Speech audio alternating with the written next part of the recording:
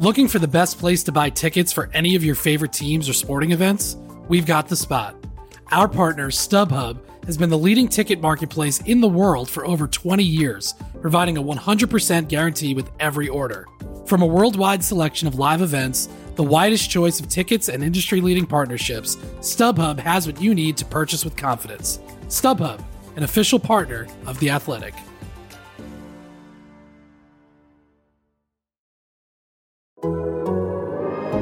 The Athletic.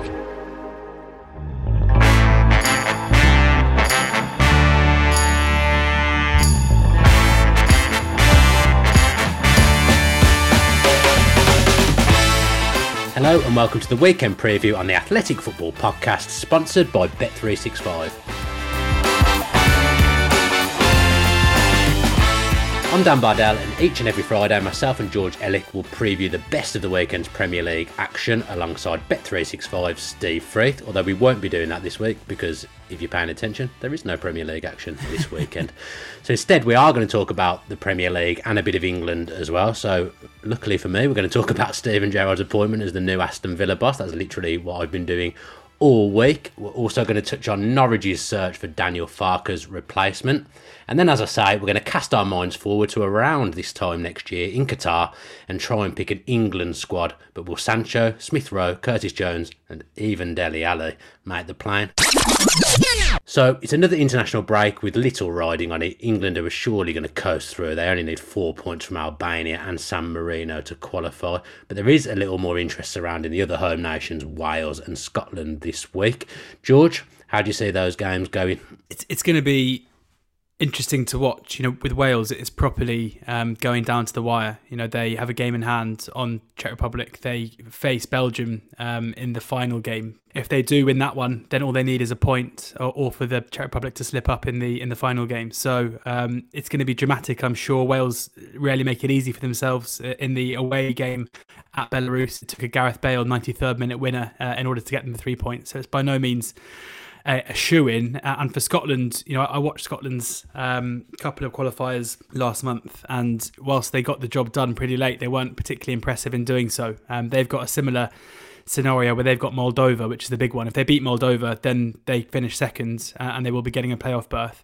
But again, it's a bit of a banana skin. They're away at Moldova. The performances haven't been great so far. And if they don't get that result, and if they need something on final game, it's against Denmark, who've won all of their games and are yet to concede a goal. So, Scotland probably in a more commanding position to get in that top two. But with Wales, it does feel like it's properly on the knife edge. And I think, Steve, the odds reflect that as well. Yeah, they're both extremely short. They're both actually 1-5 to win their game. So while George has rightly pointed out, they could be potential banana skins, particularly if you backed Wales to beat Estonia 3 games ago when they finished 0-0 at 1-4. Then you probably don't trust Wales that much. Of course, the Nations League will probably help Wales in a qualification point of view should they fall short to get through the first World Cup since 1958. Yes, Dan, when I was a lad. I'm sure that'll be great for the Wales public. And Gareth Bale, like George mentioned, scoring that all-important goal. Of course, we're looking at his 100th cap. The country got a hat-trick against last time, so he's only 11-1 to repeat that, and 13-5 to score first, and 8-11 to score at any time. Hopefully he's fit. Hopefully he'll start. And Scotland, from a personal point of view, someone who watches quite a lot of Stoke, I'm absolutely delighted that Jacob Brown is in the squad.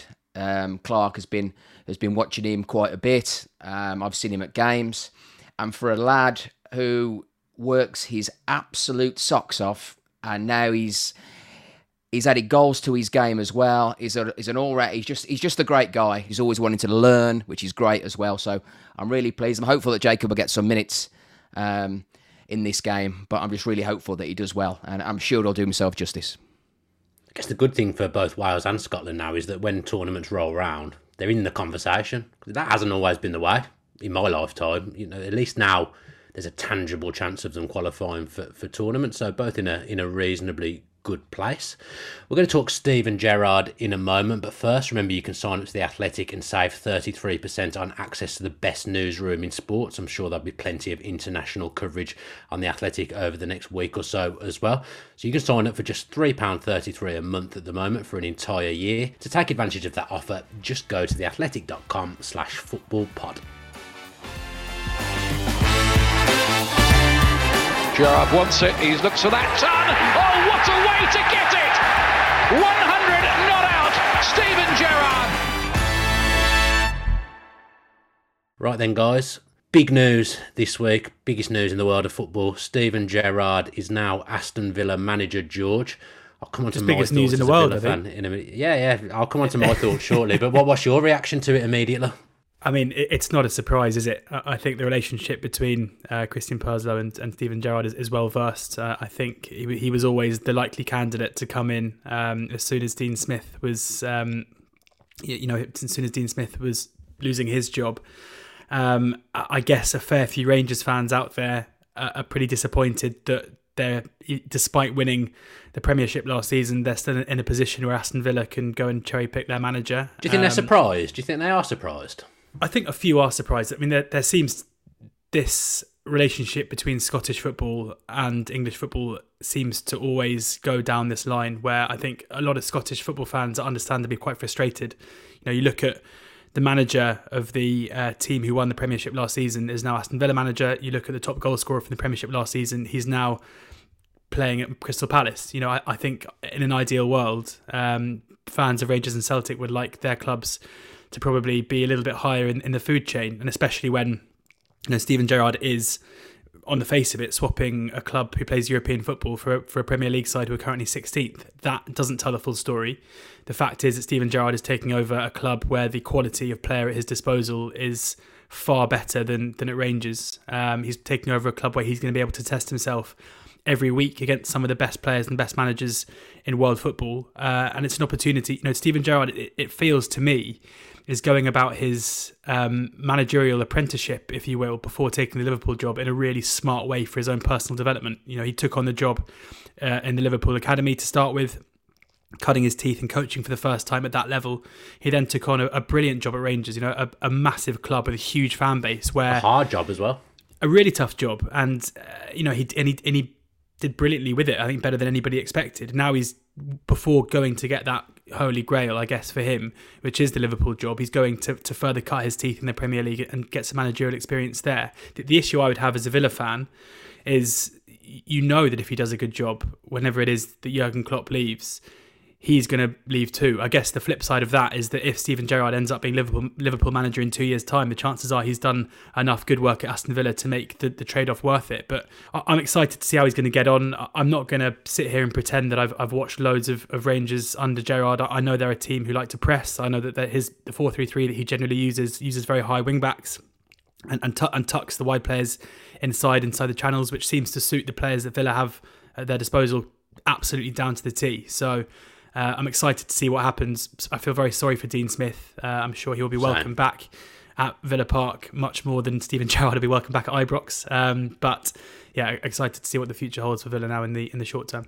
I think you've watched the same TIFO football video that I've watched in the lead to the appointment as well, George. But by the sounds of it, I don't mind that Liverpool thing, because like you say, it just means he's done very well, because he won't get the Liverpool job by not doing well at Villa, no. even of obviously the character he is at Liverpool and the stature he holds there. Unless he's done something really, really tangible at Villa, he isn't going to get that job. And I quite like being a football club where, you remember when Southampton used to change their head coach and it didn't really used to matter? I'd quite like to get to that stage. I get that, and that is, I think, the dream. But it's easy to say this now. It's easy to say, it'd be brilliant if Gerrard leaves us in 5th place in the 24-25 season to go and take over Liverpool. I mean, when it comes to it, it's going to be a different story. You look at the Grealish situation this summer, where I think every Villa fan knew that eventually he was going to move on. And if he did go somewhere like City, it was going to be because of the things he did in the Villa shirt. Didn't really matter when it came to it, though. He still had it's still very difficult to say goodbye to a high achiever moving on to bigger things. So I think it's a little bit idealistic to sit here now and be like, well, if he gets a job, it means he's done a great job here, because the succession planning has to be right, and it's still going to be a big wrench when you lose someone so central to success.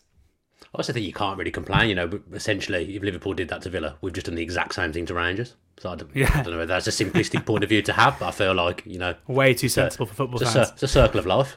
Steve, where do you sit with it? I think you had quite a lot of respect for Dean Smith, even as a West Brom fan. I think you quite liked the job he'd done at Villa, respected what he'd done. It was a harsh sacking, and I'm still very, very sad that Dean Smith has lost his job. But what do you make of the Steven Gerrard appointment?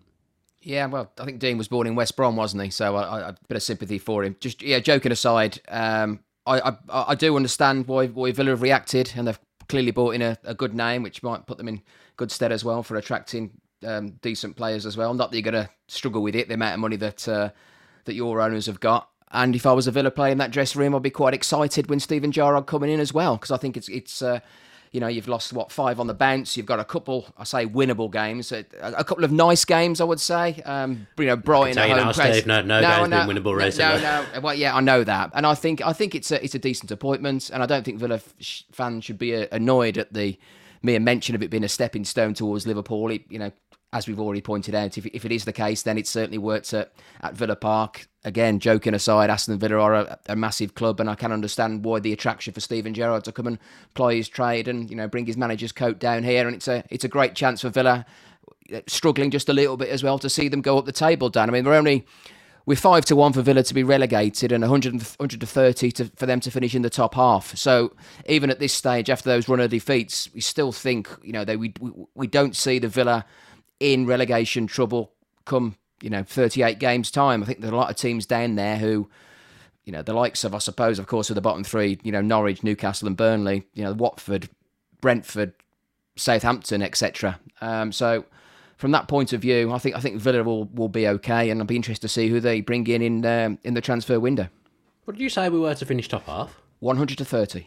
I thought you said 130 to 1. I was going to say, I'll definitely go on that. I wonder why your eyes lit up there. We do actually have a market on the how many points, because you haven't played Liverpool yet, have you? It's coming up. December the 11th, isn't it? Yeah. I've got a market on how many points Villa take off Liverpool, Dan. So I would like your opinion on this, please. Over the 2 games, 0 to 6 points. How many will the mighty Lions take off Liverpool? 1 point. Yeah, well, that's 5-2. Georgie, you got an opinion? 3 points. Come on, don't be that silly. 9-2 they are to take 3 points. Perfect. 10-11 to lose both games, and 40-1 for Stevie G to do the double over Liverpool. That would be great for Villa fans. And of course, wasn't that long ago, you were hammering Liverpool 7-2 down on your own pitch, exactly. Yeah, that does feel a very long time ago now, though, Steve. Light years ago. A lot's happened since then. Surely you'd rather be able to go and watch Villa lose at Villa Park rather than sit at home on the TV and watch you beat Liverpool 7-2, eh? Surely. No, I love watching Villa. I love watching Villa get beat at home. Don't worry, George. It's great. We'll move. Should we move on from Villa? I've done enough Villa talk for 1 week. You're telling me you have. You're absolutely everywhere. Definitely face for audio only podcasts, I would say. Let's talk about Norwich a little bit before we move on to England. Then, do we know what the latest is with their manager, Steve? Who's the favourite still? Lampard. Yeah, there's a couple of favourites. It's looking a 2-horse race currently at the moment. Frank Lampard, of course, everyone's doing the Lampard Gerrard gags as well. And then, of course, there's the Norwegian manager of Glimt, Knutsen. Are we pronouncing it? Kjetil Knutsen. Yeah. I think the first K is silent and the second K is not.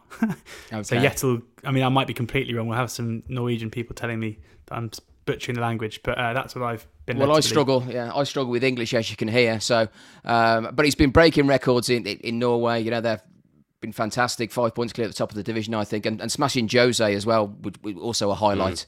So I've seen that 6-1 victory as well.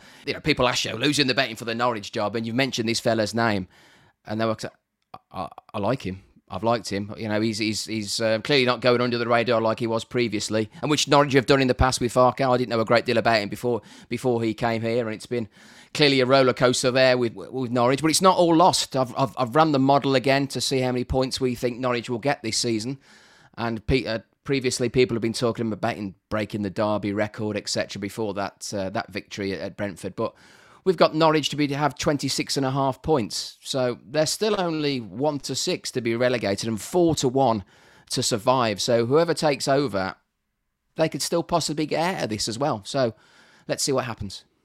Dean Smith wouldn't be a bad appointment, George, for Norwich. Well, I don't think. It sounds like there was a conversation there. I don't know. I mean, I guess after it's been a pretty emotional few years for Dean Smith, taking over his childhood club, getting them promoted, obviously his father passing away. So I wouldn't be surprised if Dean wants a bit of time out of the spotlight, especially because I think he feels quite aggrieved at having lost the job. I find the Norwich manager story fascinating because, I mean, there aren't many people whose opinion in football I just happily follow blindly. Obviously, your two selves included in that. But usual fee, George. Usual fee. The Stuart Webber, the sporting director at Norwich, is definitely one of those. He's somebody who, for all of the ridicule that maybe Norwich attract from Premier League fans, they've got one of the sharpest cookies around making these decisions. He's somebody who's very, very shrewd. His recruitment in terms of managers with David Wagner at Huddersfield and then Daniel Farke at Dortmund, he's somebody who's one step ahead, really. And I was amazed when Lampard was initially installed as the favourite. It just didn't seem to me in any way like a Webber-type appointment, because Lampard is somebody who's been basically found out, in my opinion, at Derby. I think he was fairly fortunate to get Derby to the position they were in. The data didn't support them being one of the best sides in the league, and it was a crazy two-legged playoff game against Leeds that got them into the final, where they were well beaten by Villa. And then he went to Chelsea, and what we've learned from Frank Lampard is he's very, very good at getting teams to press. Ironically, it's probably the one criticism about him as a player, but he manages to get these teams incredibly fit. They are so active off the ball, but there isn't really any strategy or style on the ball to make them defensively solid or a good attacking side. So it's kind of pressing for pressing's sake. And eventually, by the end of the Chelsea reign, teams were able to bypass the press so easily and slice them open at will. So I haven't seen a great deal yet to suggest to me that Frank Lampard is the right kind of manager for Norwich to hire. Then the Bodo Glimt Knutsen link came about, and that just seemed right up Webber's street. Somebody with a track record of playing attacking football, upgrading a league in the Norwegian league, which probably many other chairmen or owners or sporting directors wouldn't look at. Somebody who's overseeing 6-1 wins against Roma in the Conference League. This is a guy who's got a serious track record on an upward trajectory. So I assumed that this was going to be the man. But in the last 6 or so hours, it basically seems like Lampard is set to get the job. Which I'm just really surprised by. I think Webber clearly knows his stuff. I'm happy to bow to him in terms of what he's seen here. But it looks to me, from if taking everything that I've seen from Frank Lampard's sides, he does not look like a manager to me who's going to come in and shore things up immediately. And I don't know if Jody Morris is going to join him, but Morris is probably of the two the one who's got a better coaching reputation anyway. So if I was a Norwich fan, I'd be pretty concerned at the moment. It doesn't strike me as an appointment that would improve them. I don't think Frank Lampard is an upgrade on Daniel Farke, frankly. Good news with Billy Gilmour, though. He might get a game under Frank Lampard. So, yeah. So that's a strange one, yeah. Can you imagine, I was reading about his parents just keep travelling down to watch the games. And I'd imagine it's a long old way, and then they're kind of disappearing. I think I read it in The Athletic earlier today. They're disappearing after like 70 minutes or something, with no sign of their son coming on, etc. So a frustrating time, and you'd imagine he'd feature under Lampard. It seems just a strange old move, all the way around for a player who, when we saw that move happening originally, thinking, wow, I'm really looking forward to see how this Billy Gilmour does. Us non-Chelsea fans. And it just hasn't happened for him, and maybe that works. But I'm with George. I wouldn't be rushing to back Norwich to stay in this division at 4-1 if Lampard did take over. However, the other candidate, I'd be certainly having a good scrutiny of it. Brave man, naturally, Lampard, I think, if he takes that job, putting his head on the chopping board a little bit there, putting his neck on the line. So we'll see what happens. I think it's also a good job. I mean, for Lampard, it's a great job to take, because there's no pressure on him to keep them up this season. He's managed in the Championship before. I don't think he's too proud to do that. In the same way as Dean Smith at Brentford, he'll learn a lot. He will learn a lot there. He'll learn a lot from Webber. He'll learn a lot about recruitment. He'll learn a lot about the way that a club should really be run behind the scenes. If he gets the job, I'm sure he'll still be there in 18 months, which is, in the position Lampard is in, if he still has aspirations to be a top-level manager, I think it's a good job for him to take. This episode is brought to you by Michelob Ultra, the official beer sponsor of the NBA. Want to get closer to the game than ever before?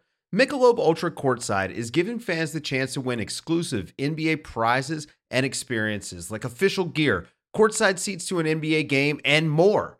Head over to MichelobUltra.com/courtside to learn more. Another day is here, and you're ready for it. What to wear? Check. Breakfast, lunch, and dinner? Check. Planning for what's next and how to save for it?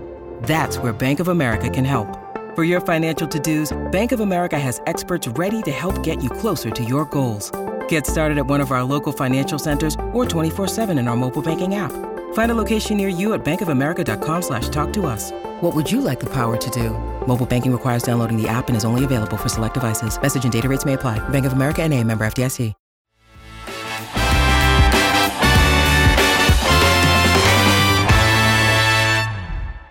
Let's move on now, and in around 12 months' time, we'll all be tucking into our mince pies. Steve will have his Christmas pyjamas on, opening his Aston Villa advent calendar, and we'll also be gearing up for the World Cup as well, lads, which is an unusual thing to be saying, George. I know, I can't really believe it. I'm still trying to work out if I am going to go or not, given I haven't missed a World Cup for a while, but there are quite obvious questions you have to ask yourself before booking a holiday to Qatar. So I'm trying to work it out in my head at the moment. But I mean, from a footballing point of view, I'm looking forward to it. I hope if everything is right with the world, the idea of wrapping up warm, heading to your local and watching England in a World Cup. It's just not good, it's not right. I think it sounds quite fun. It's not right. It'll be Guinness on the ceiling rather than lager. But it'll be, I mean, I'm sure when we get there, as is always the case, if England are poor, then interest will wane very quickly.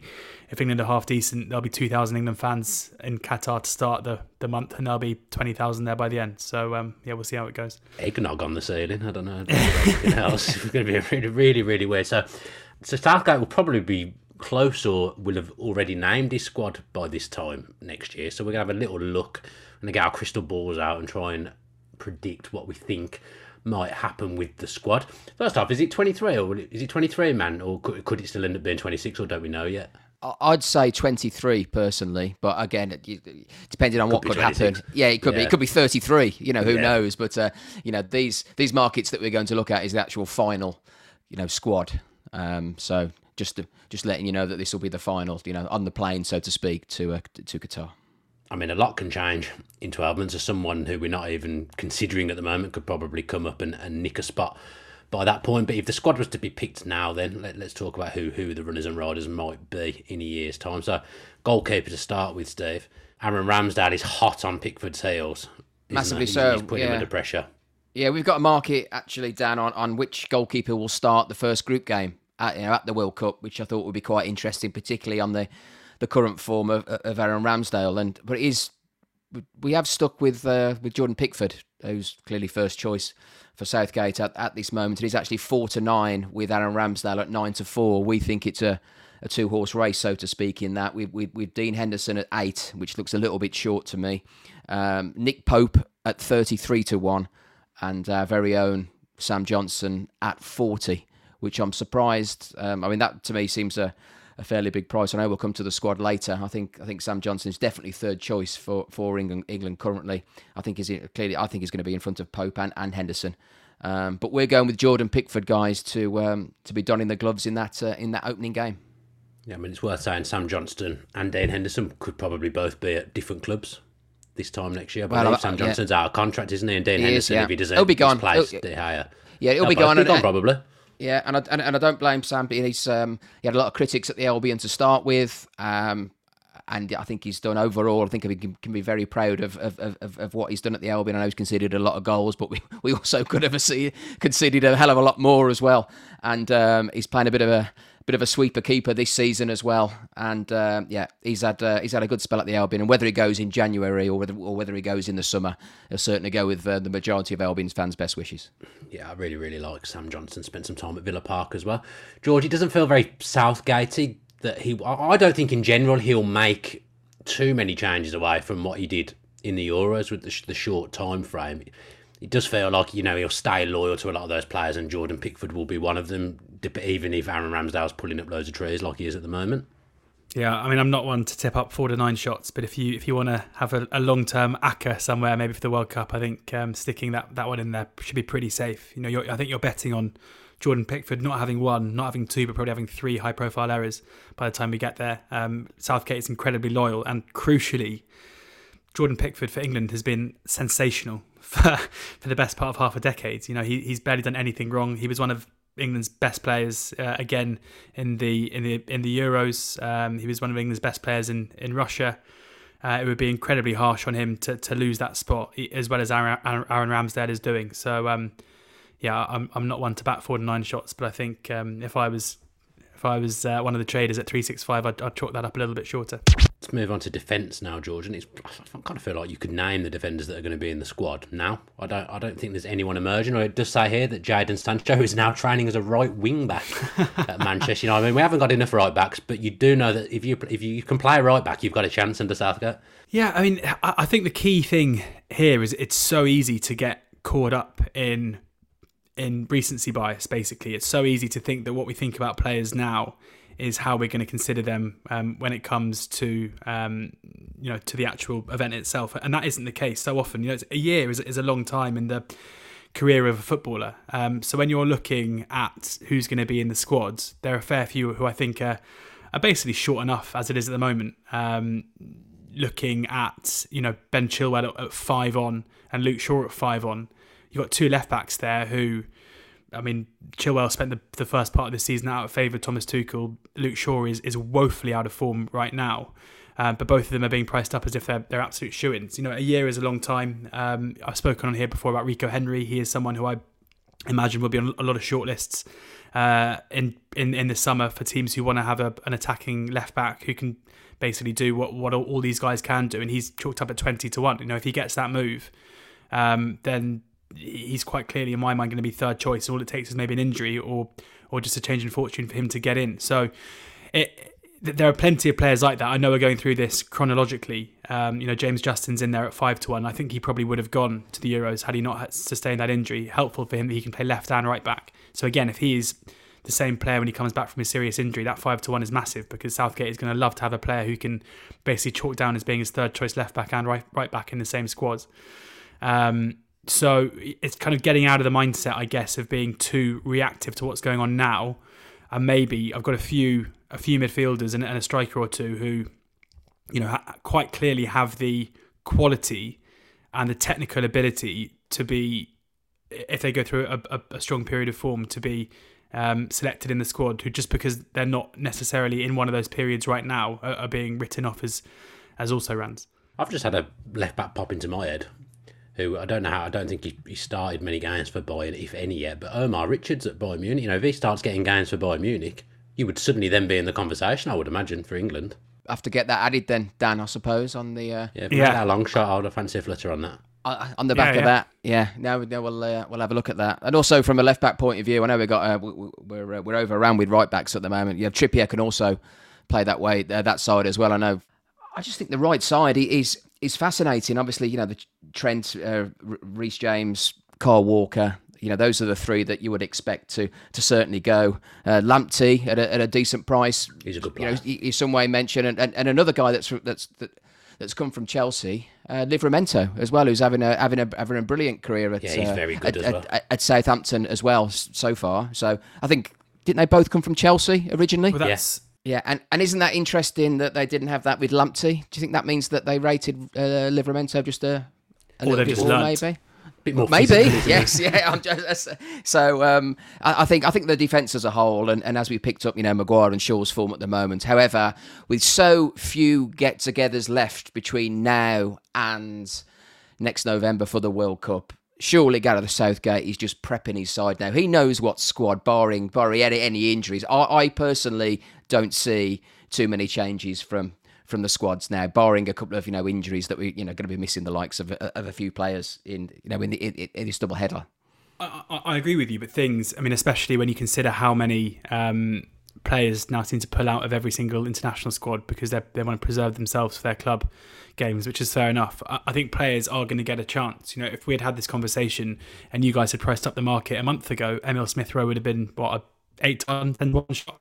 He's now 13-8 because he scored 2 goals in 2 weeks just before the squad was announced, and he's got his call up through injury. So there are a few players, you know, not to skip ahead, but in terms of midfielders, 3 players, we've spoken about all of them in the past on this show. Curtis Jones is one at 6-1. You know, if he plays more than 20, 25 odd starts between now and this time next year, which he looks set to do given how much he's playing at the moment anyway, he will probably get a chance to impress. James Maddison is someone who's been short of form for a long time. But again, a year ago, him and Jack Grealish were being mentioned in the same breath in terms of who is better. It won't take much from him to turn his form around and get himself back in, although obviously there are the off-field issues where I'm not sure if Gareth Southgate necessarily trusts him after he was snapped out and about after pulling out with injury a few months back. And then the other one is Ruben Loftus-Cheek, who we spoke on here about Thomas Tuchel being pretty amazed and surprised by Loftus-Cheek's quality, going over to him after the game and saying, why haven't you played more? He's getting a lot of game time for Chelsea. There's absolutely no doubting his technical ability and his talent is clearly good enough to be playing regular international football and regular football for Chelsea. Chelsea have got midfield options, obviously, in Kovacic, Kante and Jorginho, and it's going to be difficult for him to displace them, but he does offer something totally different to them. And if I was an international manager, I'd look at someone like Loftus-Cheek and his range of abilities and his form and think, yeah, he's the kind of person you want in tournament football you can bring on to be a proper ball carrier through the middle of the park. So if I was to have one bet on this market, I think Loftus-Cheek at 10-1. And the worst case scenario probably is that if he's not getting game time, he leaves in the summer, and then there's another opportunity for him to impress wherever he goes as well. And there's another Chelsea midfielder, of course, who's not at Chelsea but at Crystal Palace at the moment, that's particularly short in this market. Is Conor Gallagher, who's only a 2-1 chance currently, and I think it is a little bit too early for him. We're only just really seeing him come to the fore. Again, the old recency bias here with him. Someone who hasn't played in Europe, hasn't played in these big games yet, whether it be Champions League or of course to a lesser extent Europa League as well, which I think will clearly be against him as we head up to it. But if he continues in this type of form, who knows? But I just can't get it out of the back of my mind that Gareth has known this for a long time, and it would take quite a shock for somebody like this. I'd love to see Harvey Elliott. We're only to Harvey Elliott, which I think is a little bit on the short side, clearly with the injury he has, and he was fantastic before he went out, and it might be a little bit too soon. Jesse Lingard at 9-2 would probably need a move. I know he's been in England squads, but would probably need a move for him to play regular football as well. Harvey Barnes has just come back just into a little bit of form as well. So the Gallagher one is a good comparison, because in my head, I love Conor Gallagher. He's doing great things. In my mind, he's behind Loftus-Cheek in terms of his career arc, and in my mind, he's not as good as Loftus-Cheek. And Loftus-Cheek is going to be playing regular football regular-ish football for Chelsea, Gallagher for Palace. So for Gallagher to be 2-1 is a perfect example of why you've got to kind of get out of the recency bias frame of mind, because he is the flavour of the month right now. Is Gallagher going to score 12 goals from midfield this season for Palace? Probably not. Is Loftus-Cheek going to be playing 20 games for Chelsea in the next 8 months? Probably yes. So that, I think the disparity between those two price-wise is in my mind, I'd be chancing the 10-1 Loftus-Cheek. Not massive, but just I think it's the value in the market. You did want to talk about Dele Alli as well, didn't you, George, in the midfield Well, section? he's another one. I mean, after you laughed at me off before the show, I thought I'd leave him off. But he's just another one where he's now got a manager who has a reputation for resurrecting careers of players who maybe have gone off the boil. It'll probably go two ways with Dele Alli and Antonio Conte. Either he will have something of a renaissance, or we won't see him playing for Spurs very much. But he's become something of a laughingstock, and it makes me sad, because he's one of my favourite players to watch when he was good. Those first couple of years at Spurs, he was an absolute joy to watch, always playing with a smile on his face, a scorer of goals and a scorer of good goals, a very good passer as well, an athlete. It's sad to me that a guy who, if you'd said 3 or 4 years ago that Dele Alli would be written off as a future England international, I don't think many people would have believed you. So, I mean, it's unlikely, but he's another one where it won't take much. It won't take much for him to come back into the conversation. It won't take much for him to be brought back into Southgate's mind, especially because they have that relationship previously as well. So, and I'd love to see it, but we'll see.